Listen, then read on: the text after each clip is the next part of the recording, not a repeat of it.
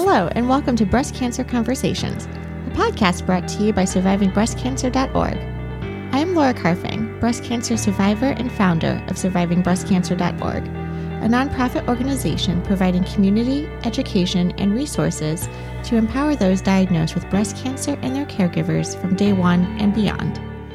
Hello, and welcome to another episode of Breast Cancer Conversations. I am so excited to be speaking with you today, and we have a stellar conversation happening with Roberta Lombardi, the breast cancer survivor turned founder of Infinite Strength. She is incredible. I love today's conversation because not only does she share her experience with a breast cancer diagnosis, being a mom of 3 girls, but how she actually, through sitting in an infusion chair and overhearing stories of other women and the hardships they're going through, was able to take this information that really we only get when we talk to people and turn it into an amazing foundation. She has set forth with Infinite Strength to support single mothers who have been diagnosed with breast cancer.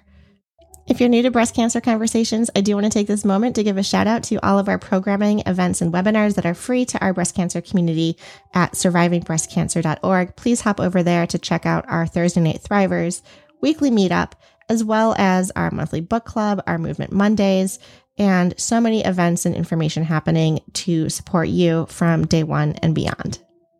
If you're loving our content, please feel free to give us a review, some stars, some love, share on social media, and be sure to follow us at SurvivingBreastCancer.org, all one word, on Instagram and Twitter, SBC_ORG. Now let's dive right in. Welcome to the conversation.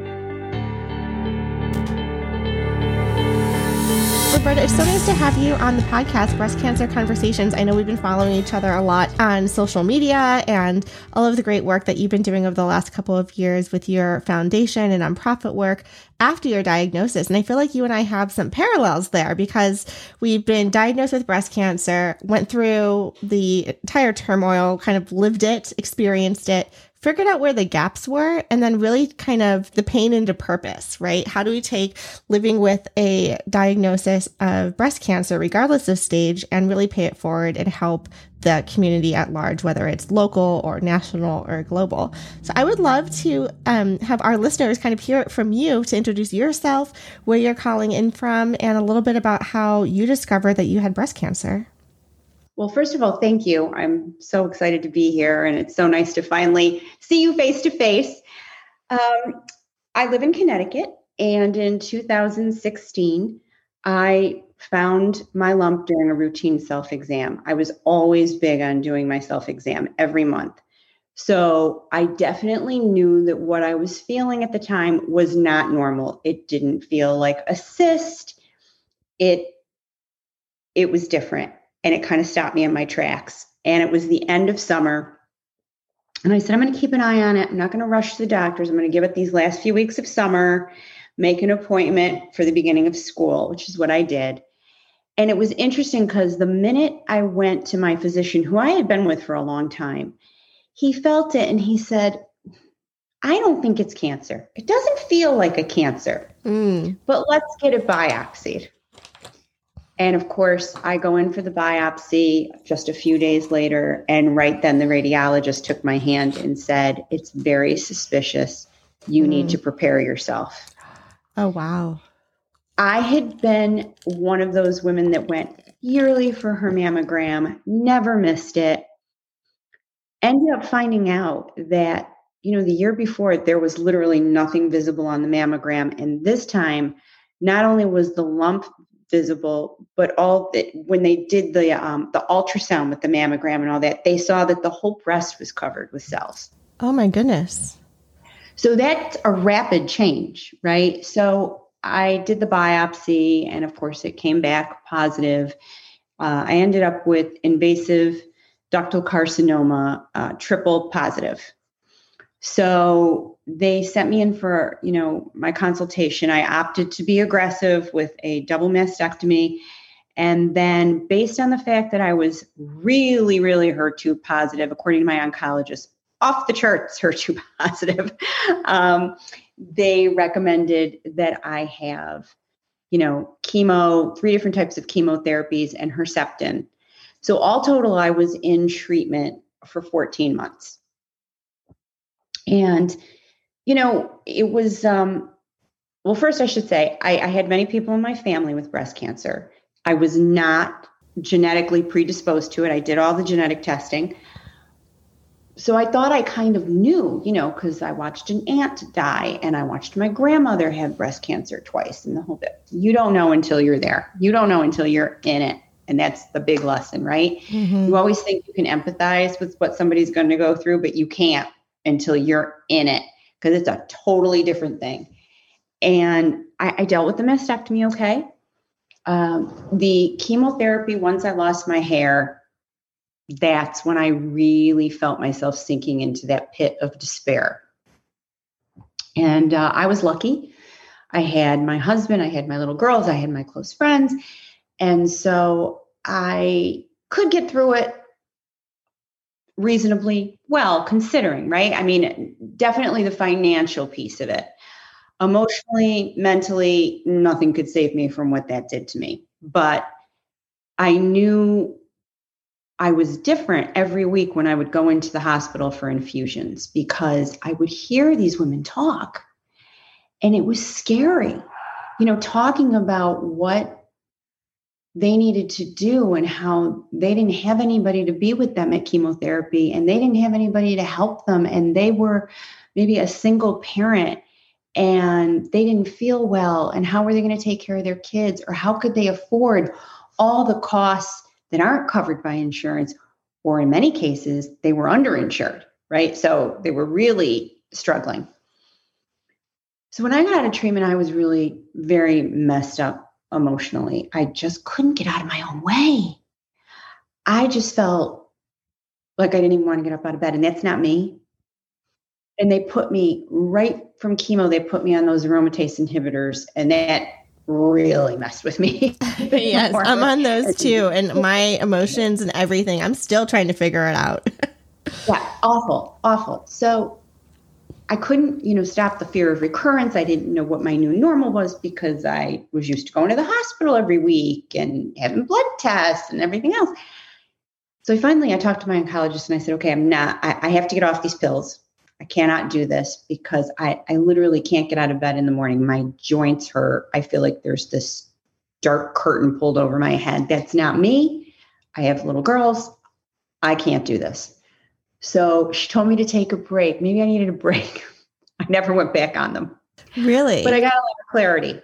For months afterwards, I felt the fog kind of lifting.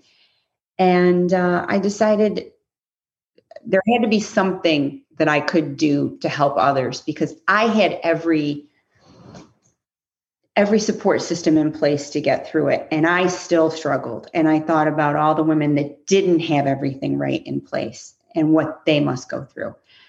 So I began with just an idea to hold a fundraiser for women in Connecticut with breast cancer. And it ended up that I started a nonprofit for underserved single mothers in breast cancer, in active treatment for breast cancer treatment.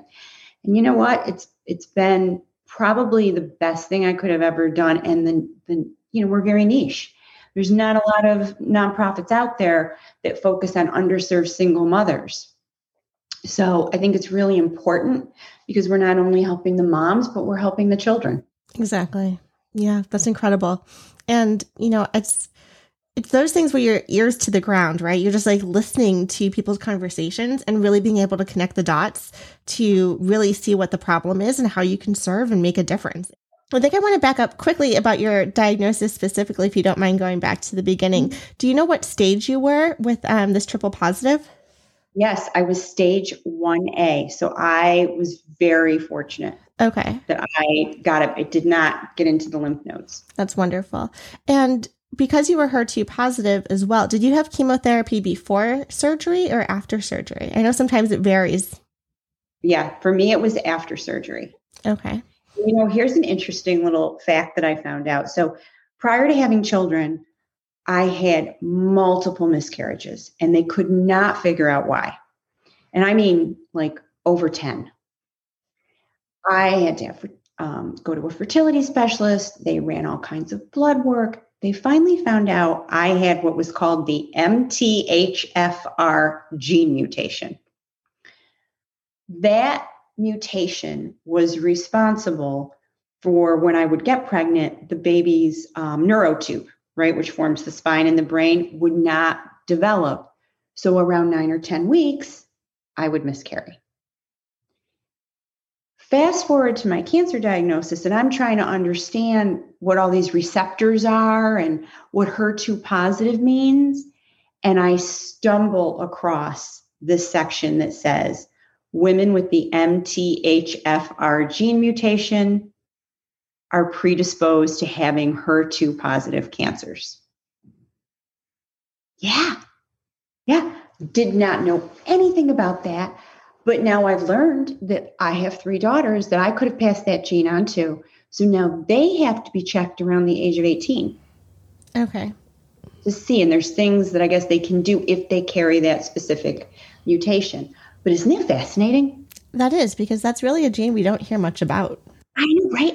So it's kind of like, just like I was always told years ago, if you breastfeed your child, you're less inclined to get breast cancer. I breastfed all 3 of my children. However, the caveat to that is if you have your children late. Well, because of all the miscarriages, I was 35 when I had my first baby, and I was 39 when I had my third. So that's considered late. I mean, there was all these things, but you don't know that when you're going through it. You know, how many people dig into that until they have to? And so how old were your children when you were initially diagnosed? 14, 13, and 10. And how did they take the news? My oldest, she was just starting high school. It was her first week of high school when I got the confirmation. But she's very in tune with me, and she kept asking me if something was wrong. You know, my husband and I would try to talk when we thought they were out of earshot, and she kind of knew. So when I sat her down, my other 2 were still in school. And I sat her down and she just collapsed. And her first question was, "Are you going to die?" And I said, "No, I'm not going to die. You know, I'm going to be fine." And just tried to be positive. She just, to this day, at 19 years old, she will get anxiety when I have a doctor's appointment. She's the first one, you know, she's in college. She'll text me, "How'd your doctor's appointment go?" Like, she remembers. She gets nervous. My middle daughter, who was 12 at the time, 13, she totally kind of shut down. She started to cry, and I went to put my arms around her, and she said, "I need to be alone." And I have to tell you, that was pretty much how she handled things. She didn't want to see me without a wig.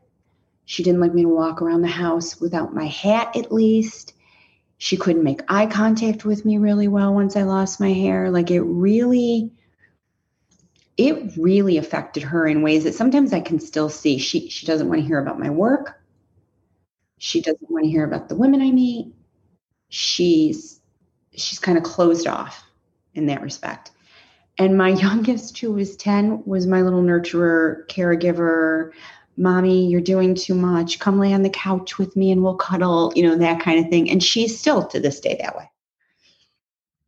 Wow. So all 3 different experiences too.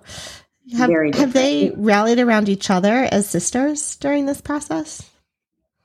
Yes, they are very, very close. Mm-hmm. And they also do that thing, you know, where they have their like group chats. But I know that when like something comes up with me, they're on that group chat talking. They're all like feeding each other with information. Yeah. That's good, right? That they have each other and a resource and support system for each other. They have each other. And the important thing for me was my father died when I was 19 from lung cancer. Mm. And I was very mature for my age, kind of an old soul. He was 17 when he got diagnosed.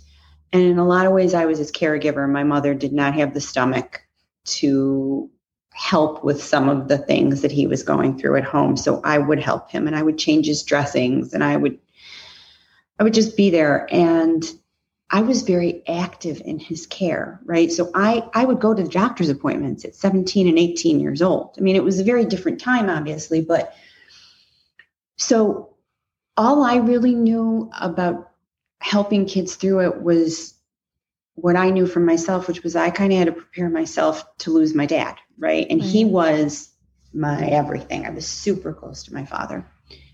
And I didn't want my kids to have that experience experience. So I just had to make sure that I let my kids know I was going to be fine. And I knew that, once I got through the surgery and they had done the lymph node testing and all that, I knew that I would be okay. The trick was just, what was getting through chemotherapy going to be like? Right. And like you said, taking this like very aggressive approach as well. Right. So I just tried really hard not to have them see me in a compromised way. So when they were at school, if I needed to rest, I would. But when it was time for them to come home, I was up. They had their snack. I pretty much made dinner most nights, and it might not have been, an elaborate meal the way they were used to it, but we had dinner together as a family. I tried to keep it going. What I couldn't do all the time was pick them up from school. If I was feeling fuzzy, I didn't want to drive. Mm-hmm.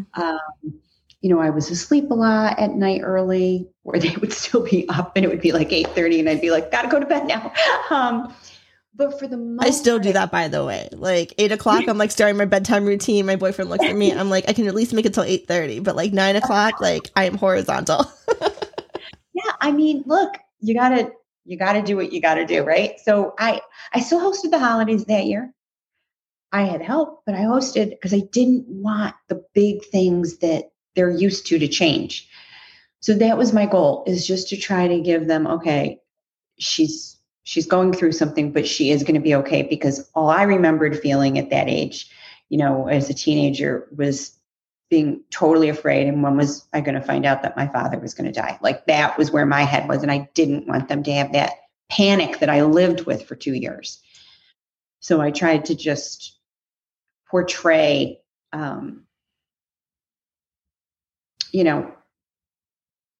keeping things as normal as possible for them. Right. Right. Exactly. Right. Like, you're still mom. Right. Exactly. I'm still mom. I'm still there for you. You still come first. And, the other thing that is so interesting, nobody tells you when you're diagnosed, that it's beyond that. Oh, there's going to be no evidence of disease. I actually heard the word, you're cured. Really? Are we ever cured? Yeah. Because nobody talked about the fact that 30% of us that are early stage will get a stage 4 diagnosis at some point, that it will metastasize. Nobody talked about that. I found that out through sitting in the infusion center and hearing women talk, and then going home and doing some more, educating online, just infuriating, because I don't know how anybody could use the word cured. You're not cured. Right. You're in remission. I really struggle with that sometimes, because I want to support the people who post on social media, yes, I'm cancer free, or yes, I'm cured. But at the same time, too, I know that the medical terminology that my oncologist uses is there's no evidence of disease. There is, meaning that when we do the mammogram, the ultrasound, the CT scans, like all of the surveillance, we can't see anything. There's no evidence that there's cancer. And so that's what I use. That's what resonates with me. For me, with the work I do now, especially, we've turned kind of a corner. We help single mothers, and we give them funds to, for rent and mortgage and all that. But more than ever, I'm seeing applications come on my desk that are for metastatic breast cancer. And these are women in their 30s and 40s with small children, and they're stage 4, and they need help, and they need so much more than just to have their rent paid. So the fact of the matter is, when I talk to them, some of the women we help, they don't even know what their diagnosis means. And that to me is heartbreaking. And they did not know that this could come back. There's a deficit in what they've learned, or what they've been able to learn, or the healthcare that they've gotten, right? They don't have all the opportunities that maybe we've had. And so I've taken that kind of like on as my mission to help them. And so we have kind of turned that corner, where we're now known as not just the single mothers, but we're known as the metastatic breast cancer, nonprofit in our area, because we help women with metastatic breast cancer on a recurring basis. And I don't think there's many nonprofits, at least on the East Coast, that do that, where you can come to us again and again and again. So we have women that I'm paying their rent every month, and we'll help their kids with school supplies and clothing, and we give them gift cards for food. And just because I feel like knowing what I saw with my own children, and they had the best of all scenarios, right? What is it like for those little kids that their parents were already struggling, their moms, they were already being raised by a single mom. They were struggling to put food on the table for them.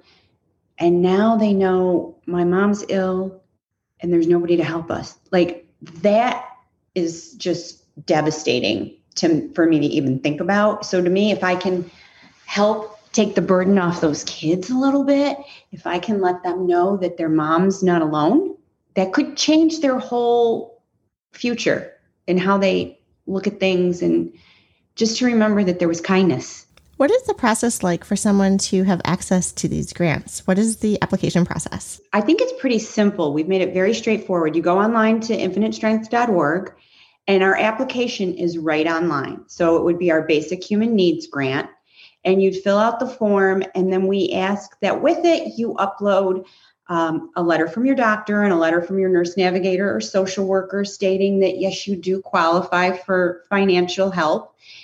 And most of the time, the social workers at the hospital will actually take that on and help the patient rather than the patient doing it on their own.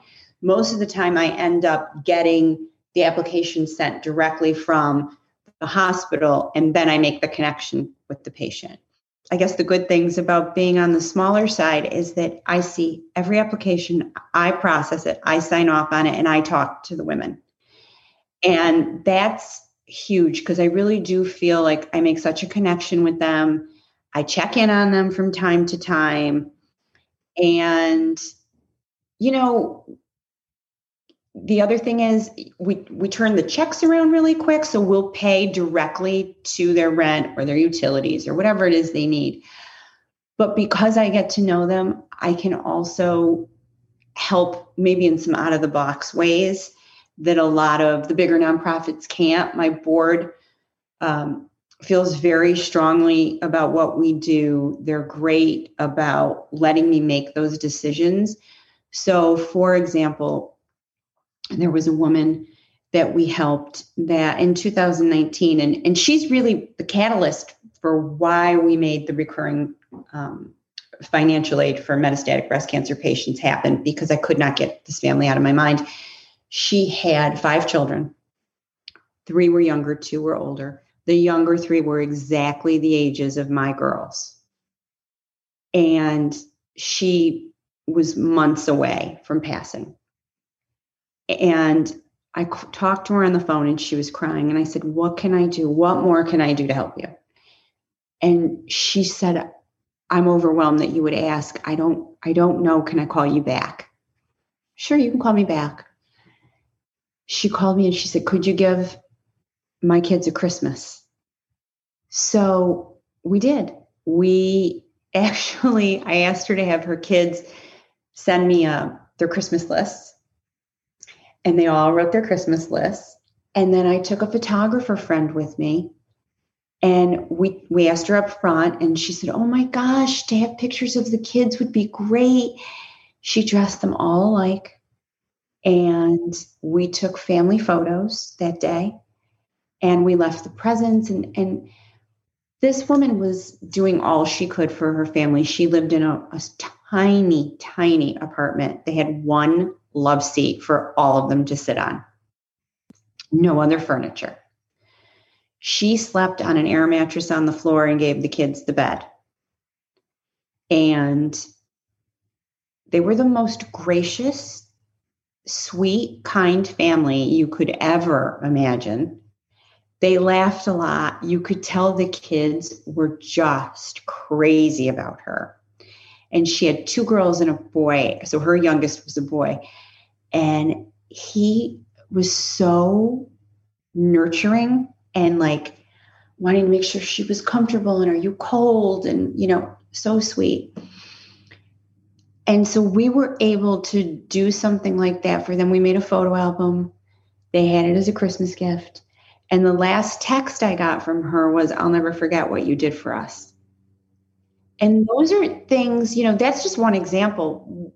Those are things that we can do because I get to know them. I know what they need. And to me, it's so much more than just, let me pay a bill for you. It's about trying to make, life isn't good right now. It's very unhappy. It's filled with sadness. You've got a lot of things you've got to figure out. Some of these women don't know how to even figure that out. Like you're talking about, who's going to take care of my kids, wills, and they don't have the money to go to a lawyer, So to me, it's about just trying to make them smile for a minute, trying to give their kids a memory with their mom that's a good memory. That's a very important piece for me. Roberta, this absolutely leaves me speechless. How incredible to know the people personally that you are serving, knowing that you're making such a huge impact and difference in their lives. How tremendous. And I know as part of Infinite Strength, you are also starting to get into some day retreats. Can you tell me a little bit about that? Yeah, so I came home after spending the day with that family in 2019, and I just was always thinking about what they needed, seeing how they lived, okay?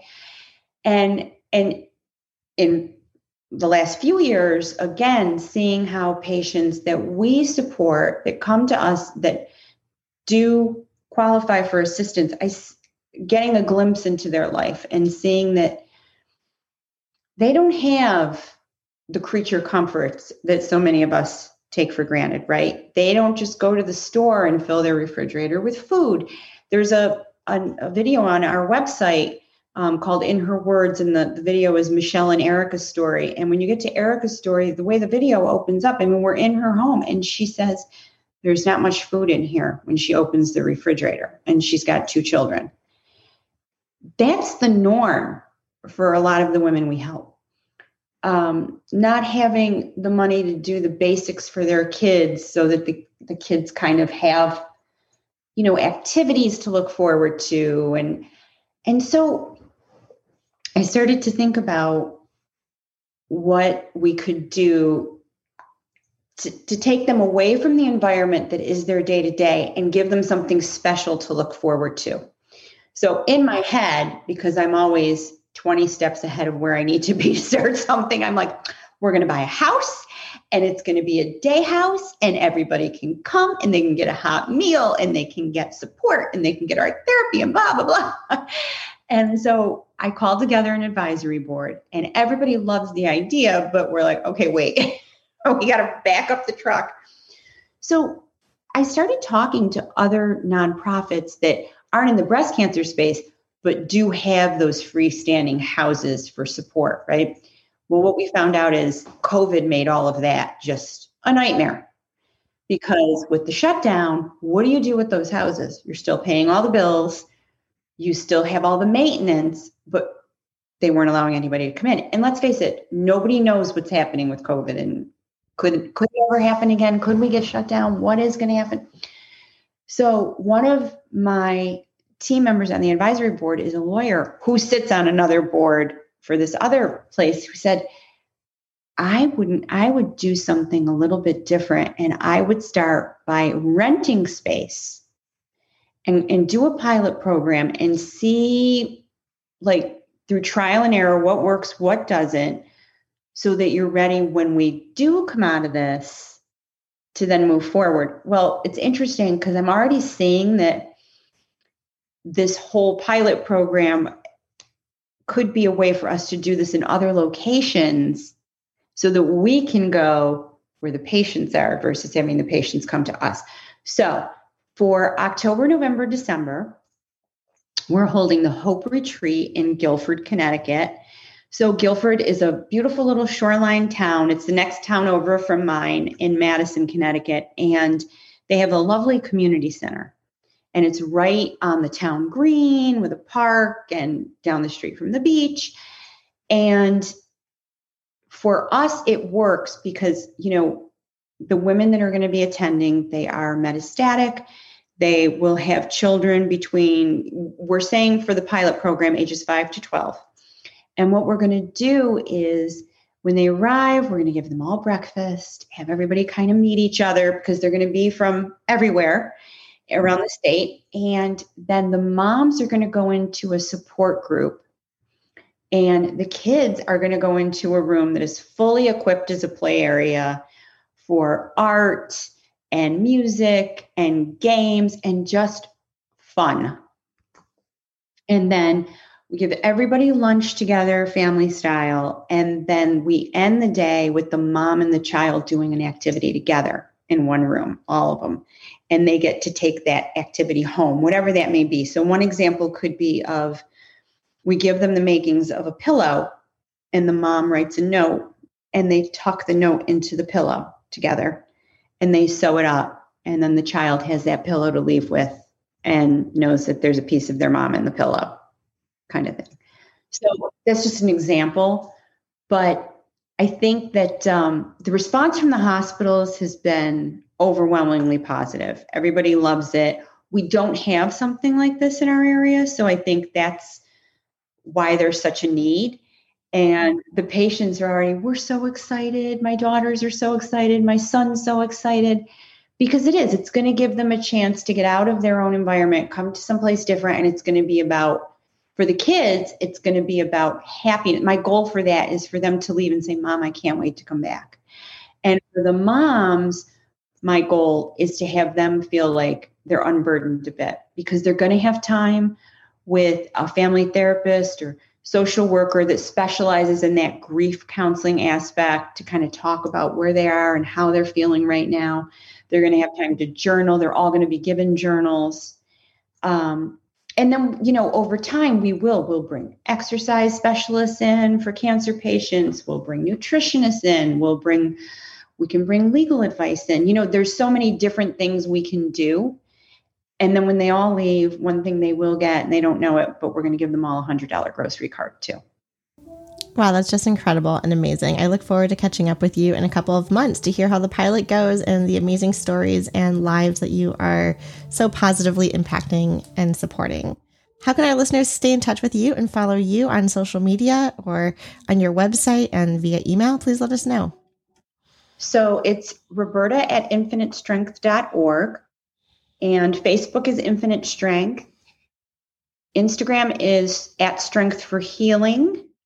And Twitter is, and I always forget this, @Roberta Lom, LOM3. Awesome. But you know what? I do want everybody to know that, yes, we are Connecticut based, and primarily I feel like, the hospitals for sure that know us the best are all throughout Connecticut, but we are a New England nonprofit. So we help women that are eligible in Connecticut, Rhode Island, New Hampshire, Vermont, Maine, and Massachusetts. And, we work with the nurse navigators at Lifespan in Rhode Island. We work with Dartmouth Hitchcock up in New Hampshire. And so those hospitals know us. The rest is just women doing their own work and advocating for themselves. And they get online and they find us. And that's how we kind of get involved there. But so if somebody's listening and they're in any one of those states, we are happy to help. And all they have to do is contact me. And if they have any questions before they fill anything out, and they, just email me. What wonderful support. I am so glad to have you on today's podcast and episode and share Infinite Strength as an amazing resource to our New England community, and hopefully over time to be expanding with your day hope retreats. I really appreciate you taking the time to be on the podcast and sharing your breast cancer story with us and how you've taken this pain into purpose. Thanks. Bye. Have a good day. Thanks again. Thank you for tuning in and listening to our podcast. If you would like to find out more about our organization and upcoming events and ways to connect, you can find out more by visiting our website at survivingbreastcancer.org. I would like to acknowledge that all of the information on our podcast is from personal experiences, and it is not a substitute for professional medical advice. You should always consult your medical care team. If you're looking for specific topics or would like to be a guest on our show, feel free to contact me directly at laura@survivingbreastcancer.org. And of course, we have a couple social media handles you can follow us at as well. For example, SurvivingBreastCancer.org, all one word, as well as our podcast specifically, Breast Cancer Conversations. Until next time, keep on thriving.